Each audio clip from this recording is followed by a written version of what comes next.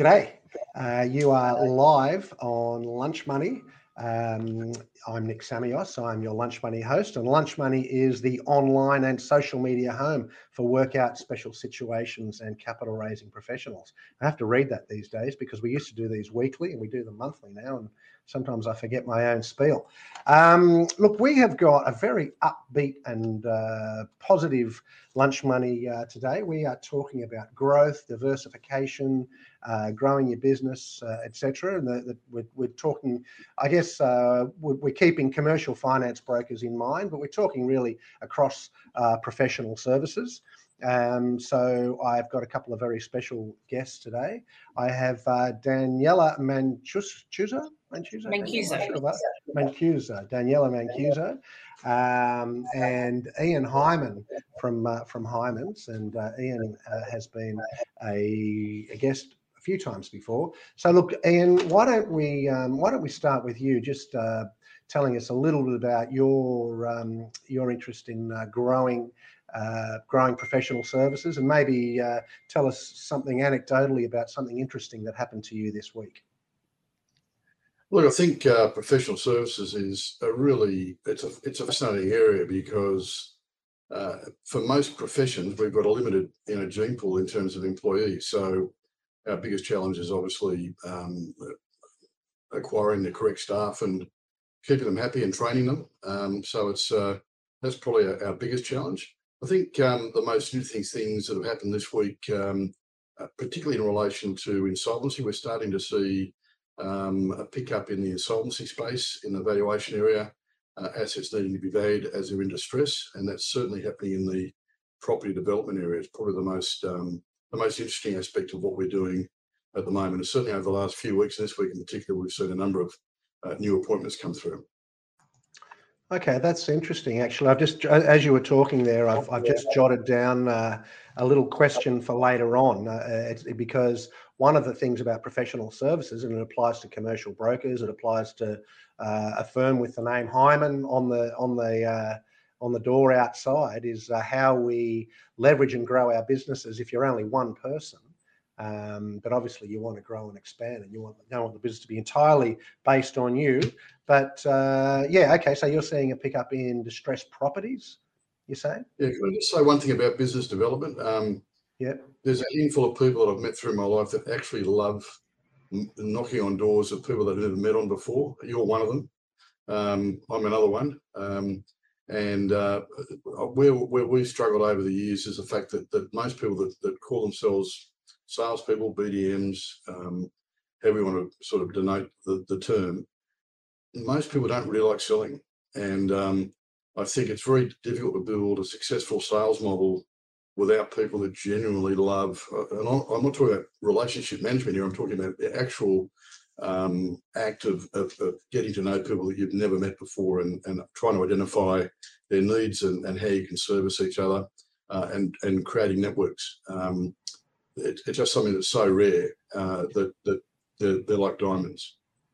Well, two things there. I was saying to Daniella before, and we've got to give Daniella a platform in a moment, but I mean, you've certainly taught me a lot about networking, Ian, and even at my crusty old age, I know you're a little bit younger than I am, but I'm still meeting new people. I mean, I met Daniella at Commercial Finance Brokers Golf Day, and obviously we've sort of done the playbook on what to do. You know, we've connected and caught up and all the rest of it. So I think, Ian, you would agree, you're never too old to make new connections. The other thing is, I would make this offer to anybody watching or for their staff. I love cold calling, absolutely 100%, and I don't mean picking up the phone. I mean walking down the street at Alexandria or you know, out in Macarthur, anywhere you've got, and I've trained many a sales rep, walking down the street, knocking on the doors and just asking for the boss. And I tell you what, that's the one way you'd learn very quickly. But anyway, we are getting distracted. Let's go to Daniella. So Daniella, tell us a little bit about what you do, and maybe something interesting that happened to you this week. Sure. So in terms of my background, I think you could say growth companies are in my DNA.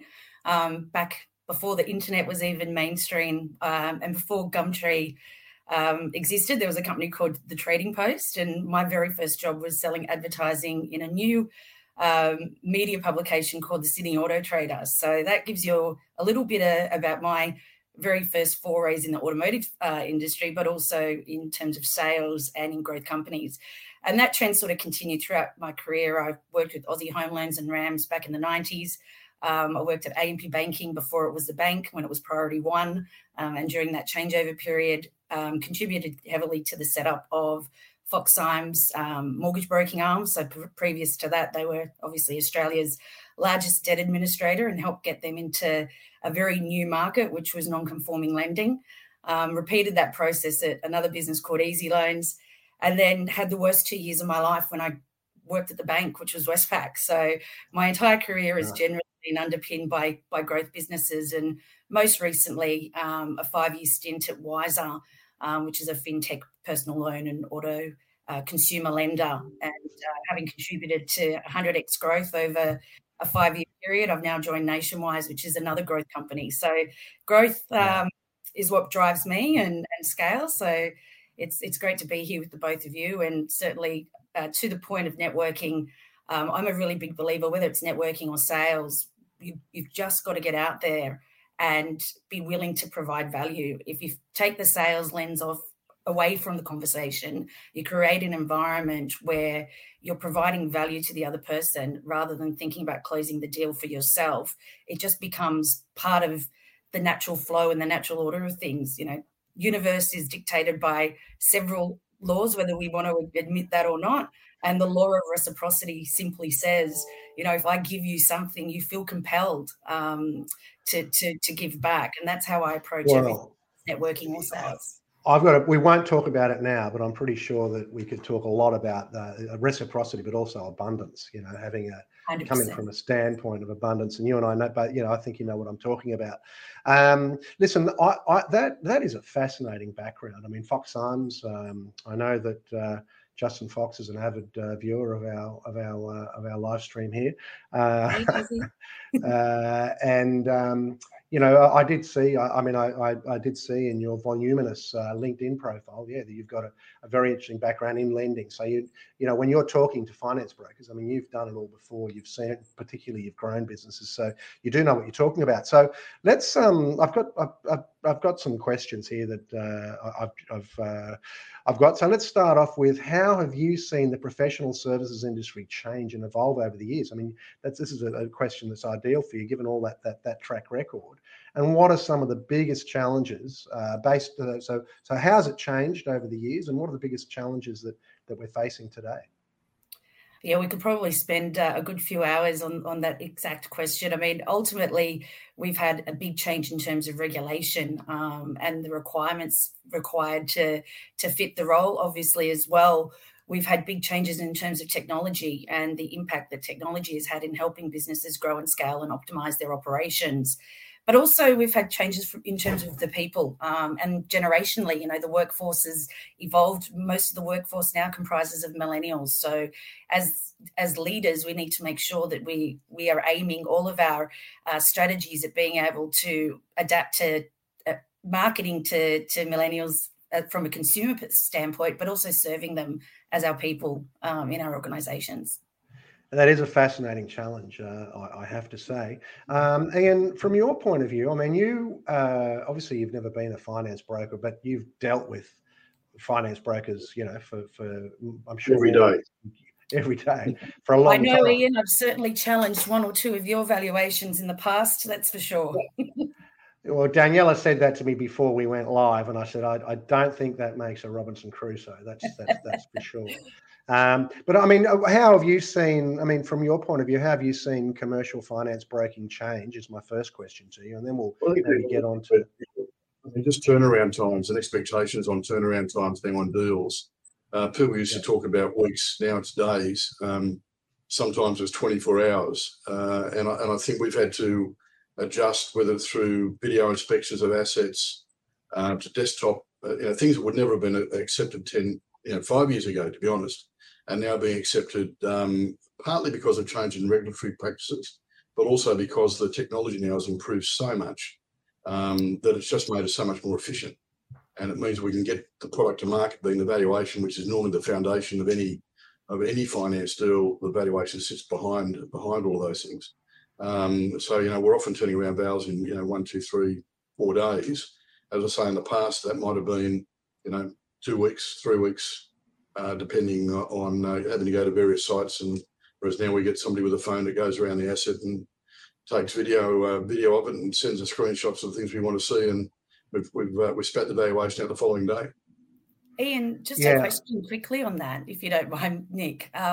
What do you think the likelihood of moving into drone valuations in the future might be? Wow. Look, for plant equipment, it simply won't. I don't think it'll fly. And part of that is because of the identification components you need for that. In terms of property, residential, possibly, but the satellite navigation, the satellite stuff now is so good that you don't need a drone other than that the house is there basically, and it was photographed a week ago via Google. So, but you don't get the benefit of the inside view of a property, for example. So, look, drones are good for if we're doing a solar farm or some type of wind farm sort of arrangement where we didn't need to get down and literally physically see plates and tick off serial numbers and so on. Certainly drones could be used, but we're not seeing a lot of it in what we're doing at the moment. But there's certainly opportunity there. I know in the asset finance space, or the asset space in America, they've already started that. So I thought it was an interesting thing to see how quickly it'll be adopted here, and you're already using it. So very interesting. Absolutely. I tell you what, Danielle, we've actually valued quite a few drones. There you go. Ironically. I was going to say that, Danielle, that was such a good question. I think we should change roles here. But that was very good. Listen, Ian, I guess in your practice, because we're not just talking about commercial finance brokers here, we're talking about professional services as well. I mean, in your practice, how do you go about looking for growth opportunities and diversification? I mean, I know that I think you've made some acquisitions along the way. I mean, how do you make the decisions to grow your business in that direction?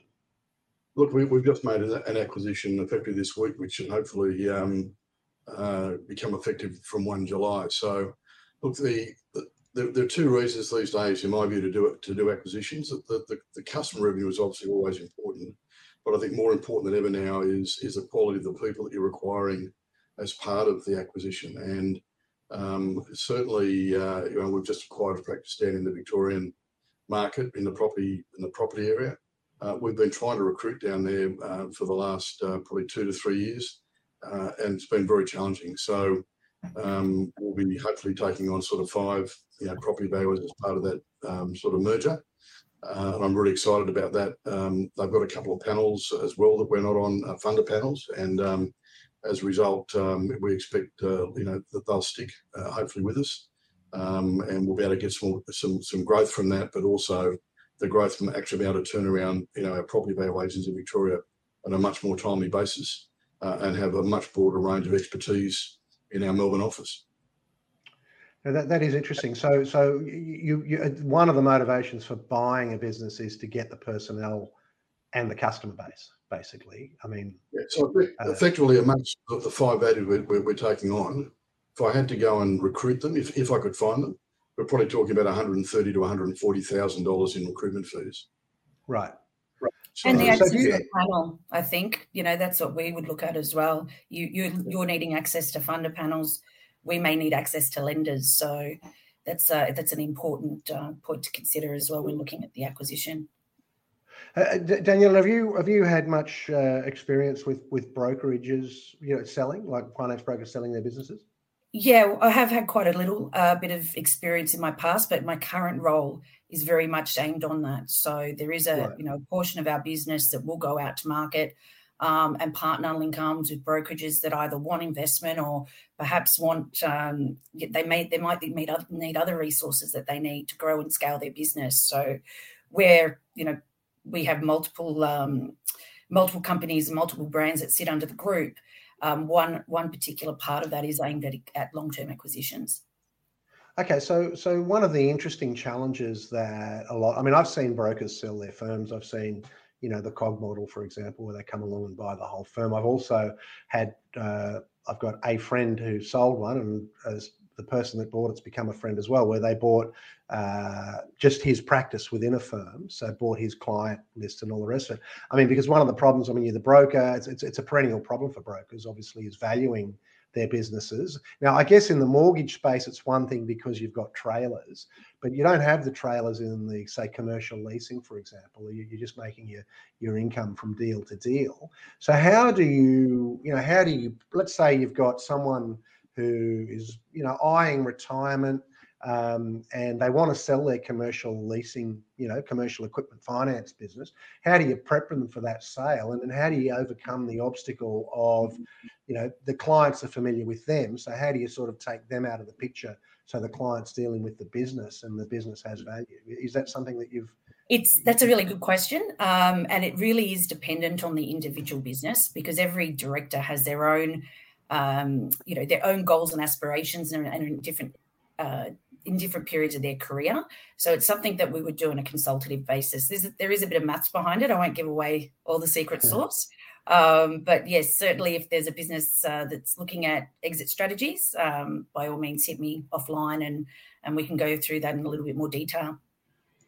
And I guess the flip side of that as well is people who are looking to grow by buying. Yeah. So what are the motivations for brokers buying other brokerages? I mean, what do you find the key motivations are?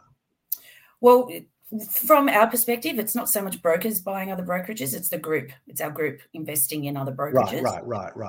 But the motivations are very, very similar to what Ian's mentioned. It's about the quality and caliber of the people. Certainly the income that's generated. So from an asset finance perspective, the NAF, the monthly NAF that's already there and predicted and the growth predictions based off that, but also those those direct to lender relationships and perhaps other IP that they might have within that business. So, there's been examples where there could be IP generated from a process or a regulatory perspective that rather than having to reinvent the wheel, it makes a lot more sense for a business like ours to acquire that and still have a career path available for that founder. So there are some that are looking at it purely as a retirement exit strategy, but there are others as well that are looking at it from a perspective of being able to grow their career and grow their footprint, but doing that and linking arms rather than competing, collaborating with us. So that's how we essentially look at it. Right. And let's say you're looking at buying a brokerage, and Ian's there, right? And he doesn't have ownership in the brokerage, but he is a big rainmaker. He's accounting for 40% of and unlike Ian in real life, this particular Ian is a cantankerous, sort of difficult to manage, so 40% of the income, or a significant chunk of the income, is coming from rainmaker Ian, but he's not an owner. So I mean, how do you make sure that when you're buying that brokerage that you're still getting Ian along as part of the deal? That's a really great question. And certainly it would form part of, if you do a traditional SWOT analysis, it's a pretty big threat that could impact that business. So there's a few ways in which you could skin that, whether it's approach Ian directly and see what opportunities that we can partner up with and get some sort of commitment or contract in place to secure his services. If he is cantankerous and problematic to deal with, it's probably not going to be in alignment with the group's values. So that might be a business that we might choose to pass on because of the fact that it's been so heavily reliant on Ian, in this case's contribution. So all of that forms part of the due diligence and the risk analysis when we're identifying who, we're not going to take on board anyone. There's got to be that alignment piece. And unless that alignment is there with our purpose and our values, it's probably not going to be a fruitful partnership. So that would definitely form part of the initial investigation. And Ian, you've been through a couple of these acquisitions yourself in your business. I mean, have you come across those scenarios, or how do you lock down the staff, or how do you overcome the challenge? That's the biggest challenge on every acquisition. Look, in the last 2 years, we made another acquisition about 2 years ago of a healthcare practice, which I just identified as an area that I thought had incredible opportunities for growth, and also had limited suppliers in the marketplace. So there's not many firms that will value aged care facilities, retirement villages, SDA accommodation, and the like. So we found a valuer who was sort of towards the end of his career, but had 35, 40 years experience, had a really good referral base, and we brought his practice in 2 years ago. That's been a great success, and we've now built a team up underneath him, and he's been a great mentor and continues to be a great mentor to them. But over the next 12 to sort of 18 months, he'll probably retire. We'll try and keep him going as long as we can, as long as he wants to have an involvement. But it's been a wonderful acquisition, and profit positive, literally from day one. But they're not always that way. And I've bought a whole range of businesses over the years, not just in the valuation space. And if you can't get the people side of it right, it's going to end up as a disaster. And I've had a couple of those, unfortunately, as well, where key people in the firm have simply not wanted to come on the journey with you. And no matter what you do, no matter how you couch the remuneration and the incentives, they seem to be destined to either try and destroy or to go out and do something different with a competitor or on their own. So it is a very challenging aspect of it. Right. Okay, now listen, we have, believe it or not, we actually have a bit of a university attending audience, a lot out of Wollongong, because we've had a guest there a few times, but Paul Mazzola has been very generous to us in the past. But so I'm just going to get a little bit academic for a moment, if you don't mind. I'm going to share this, the Ansoff matrix for growth. This has been taught at universities since 1966.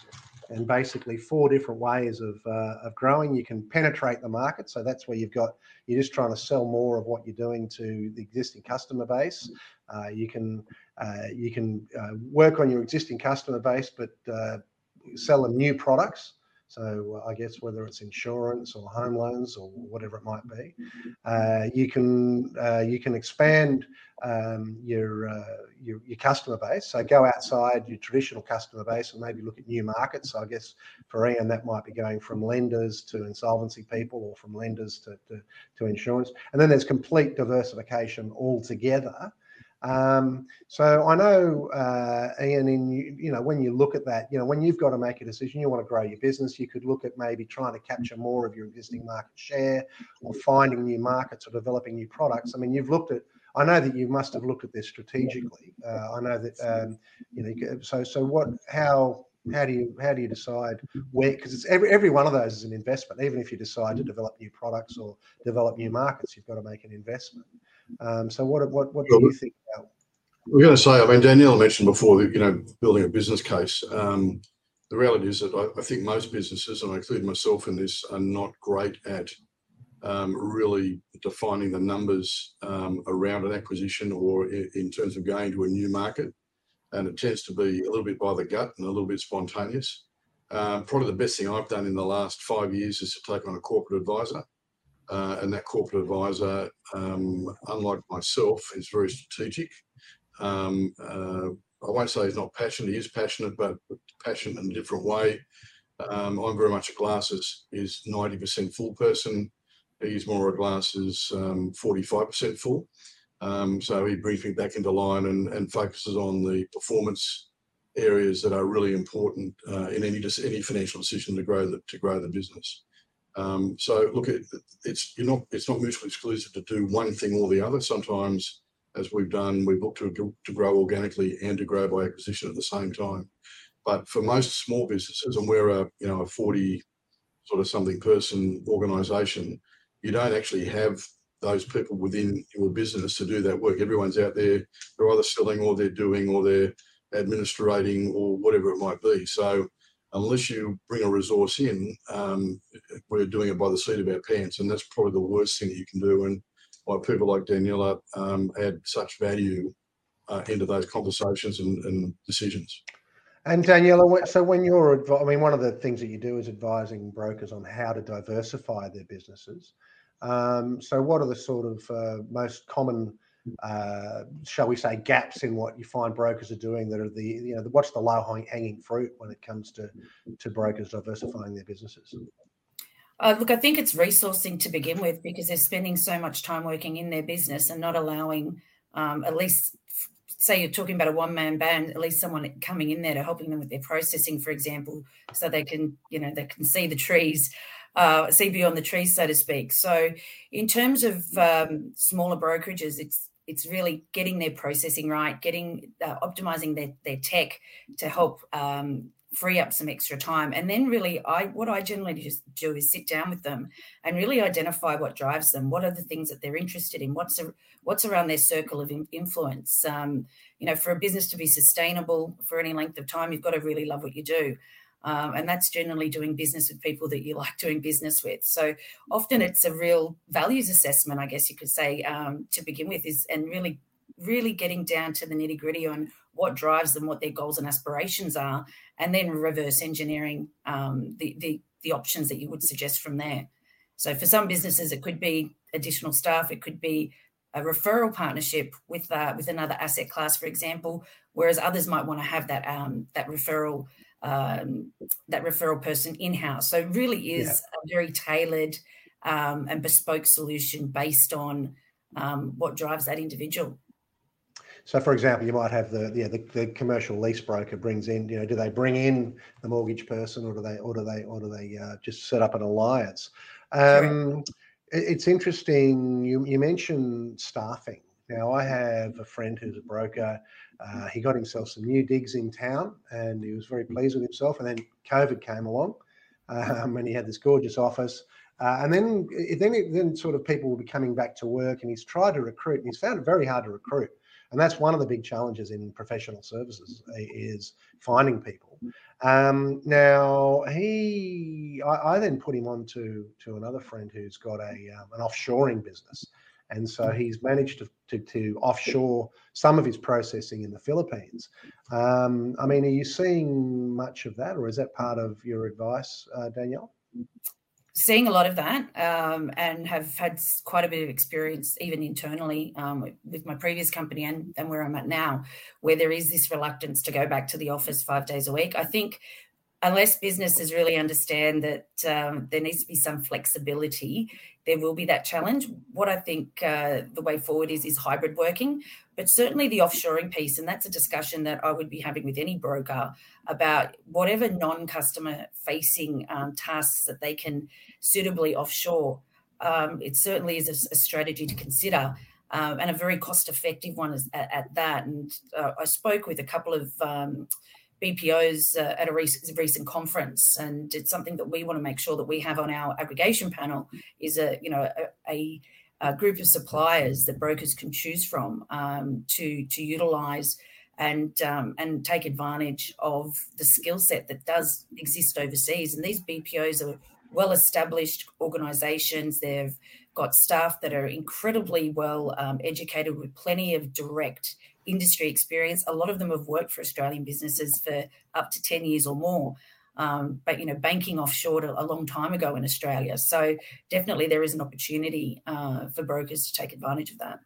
Now, when you say BPO, of course, that stands for, I know what it means, it's offshoring, but what is it? Business process offshoring, yeah.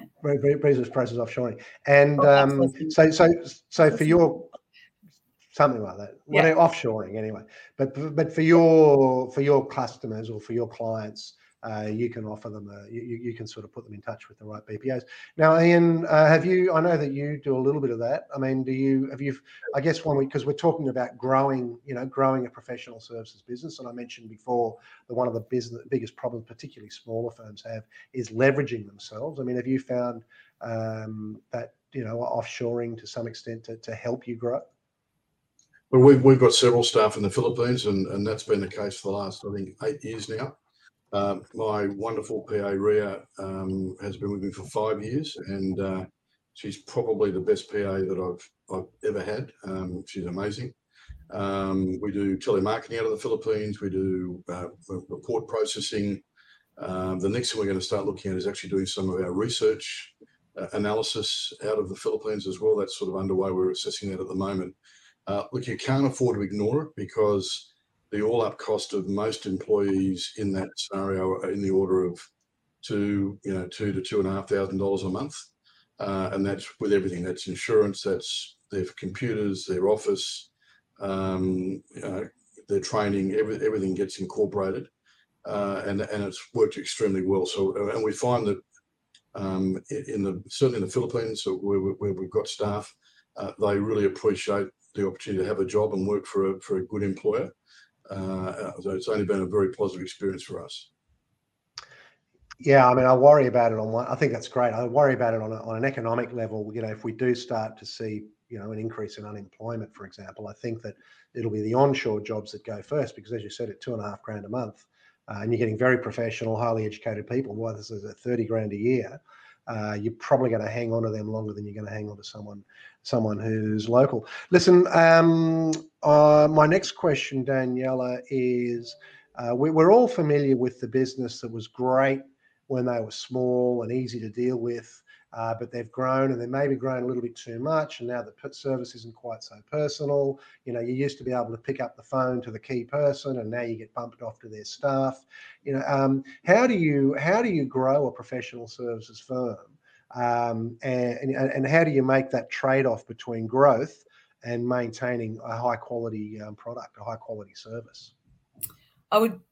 Great question, and I've experienced that probably with every growth firm that I've worked at, particularly when they're moving from that startup to scale up. And I think the most important thing is if you're aiming for growth, to ensure that you've got the right operational processes in place, and at least the right foundation in terms of people, and duplicating the process and the people accordingly. Now, things don't always go to plan.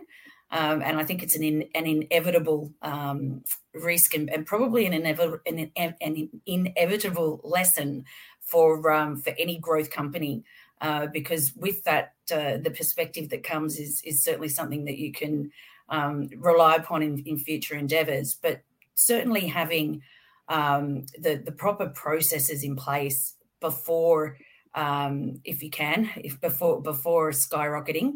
Will certainly try and mitigate the risks that come with growth. So do you get? I'll ask you, Ian. Do you get involved in documenting processes? Because obviously this is a challenge for you as well. I mean, I know that you. Yeah, so I used to be extensively involved in that side of it. Now, I do tend to review new critical processes after they've been drafted. But we've got a national head of our property valuation team. We've got a national head of our plant equipment valuation team, and the same with our business valuation team. So I'd expect that the people at that level will need for the drafting of processes. You have to have them. They're critical, whether it's around contractor engagement, whether it's in relation to professional standards. Your team need to know where the business sits and what our policies are. And it's not just good enough to have them. You've then got to make sure that they're inculcated into the culture of the team as well. So look, I'll leave it to the divisional heads in the main, but they'll often involve me in the final section of or part of the approval process, just to say, look, this is where we're at. We've done our consultation internally and externally. I can just have a look and make sure you're happy with it, and most of the time I am. I guess it's one of those. Yep, I was just going to add as well, Nick. So that goes without saying that you've already established, a really good nexus of people that are in alignment with the firm's vision and purpose, and all in alignment with values. And then from a recruitment perspective, that often gets overlooked is that when you're in a growth organisation, you're trying to fill a gap in the business, or very quickly trying to backfill an inefficiency in the business. And with that, sometimes you attract the wrong people, or they're not quite in alignment with the business's aspirations. And that's where I've seen the biggest risks overall in how it's impacted businesses and caused them to go backwards in many cases. I was going to say, yeah, that's right. I mean, you're sort of reinforcing what I'm thinking is that back, a long time ago, one of the great small business management books was, I can't remember what it was called now, but it was by Michael Gerber, and he talked about working the E-Myth. There you go, the E-Myth. That's it. And it's the old corny line now, but I'm not sure. Maybe the millennials haven't heard it. But working on the business and not in the business, I suppose, is one of the challenges. I think I used that earlier in the podcast. That's one of the things that I see with those smaller groups, and even those that are starting to get reasonable traction. You might have a couple of directors there that are captain coach, both writing, furiously writing loans. They're the BDM for the company, and trying to do all the small business management that's required to grow. But that's where they get stuck and find it really difficult to get to the next stage. It often comes with a lot of overwhelm, and they're generally highly stressed and wondering why the hell did they go into business for themselves in the first place. So that's why, certainly partnering with, a business coach, or as Ian said, with someone to help with corporate strategy, or a business like us, in helping businesses identify opportunities for them to grow, just helps shoulder, some of that burden. Okay, now, well, I've just because both of you are quite shy, and it's very hard for me to get anything out of you. Surprisingly, we are running down the clock. So just a couple of last points, so that I make sure that we fulfil our promise as to what we said we were going to talk about. One of the things that you touched on earlier, Daniella, was technology, and you've sort of mentioned it a few times. You've given Ian, I don't know if Ian had thought about sending drones out to mine sites and what have you to inspect equipment. Maybe that was a great idea that we should have told him privately. I'm not sure. But what are the other? I mean, what are the other roles that you think technology has to play in helping people, I guess, leverage themselves and expand? Look, certainly if you're an asset finance or a mortgage broker or a commercial broker, really ensuring that the business that you partnership to help manage all your processes internally, from lead generation straight through to fulfillment, settlement, and post-settlement marketing and engagement.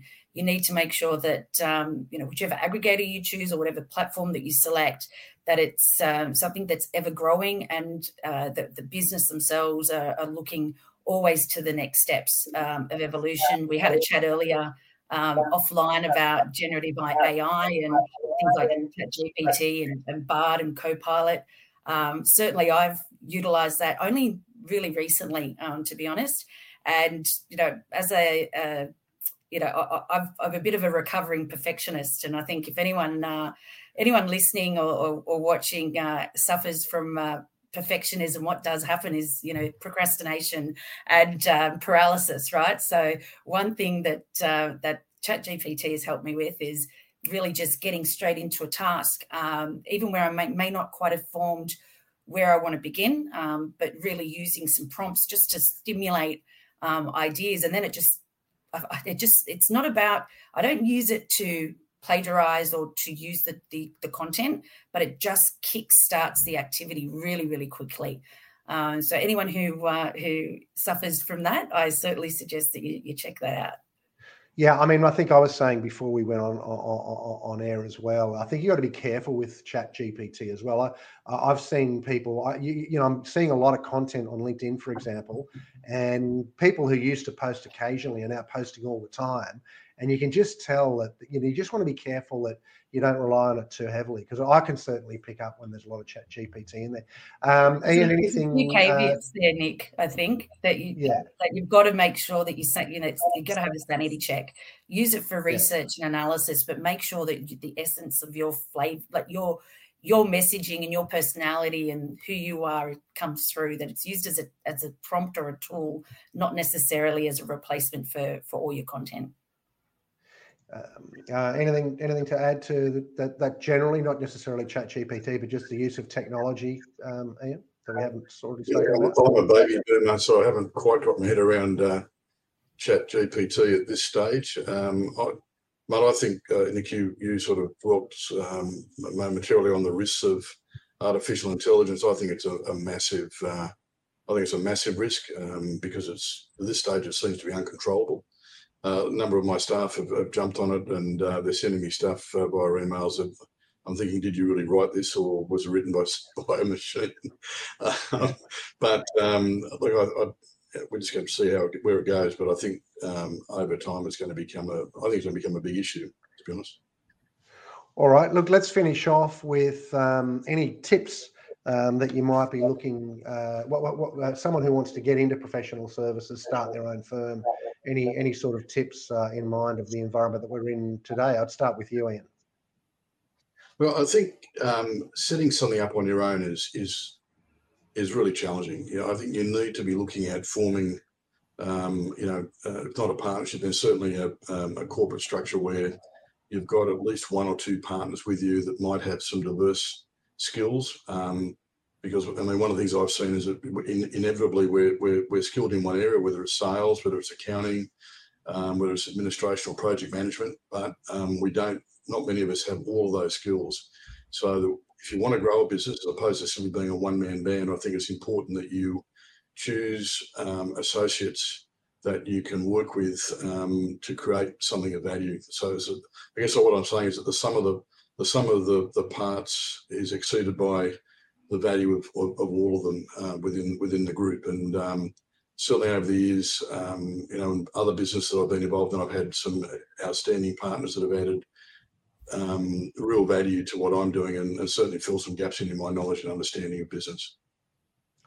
Okay. And Daniella, any advice you'd have for someone looking to maybe start their own, branch out on their own in a finance brokerage, quit the bank or quit the large firm that they're already working for?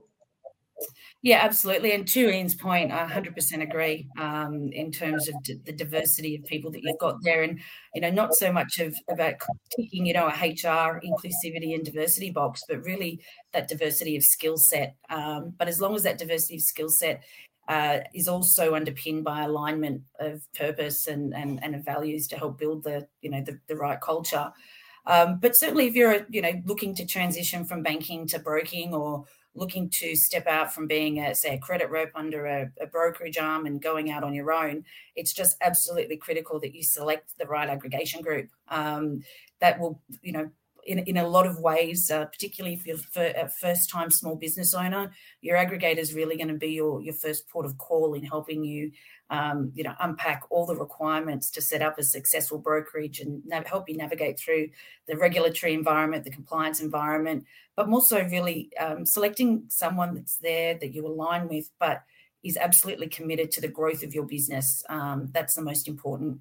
That's the most important piece. Someone that's done it before and happy to help see you succeed and sees your success, their success determined on your success. Okay, that's I think that's a very nice note to finish on. So I would like to thank both Daniella and Ian, who I'll unmute. Thank you very much to Daniella and to Ian for joining me today. I think it's been a wonderful combination of different perspectives with some real life experience. So thank you very, very much. Thanks, guys. Thank you. Great to be with you. Okay, take it easy. Cheers.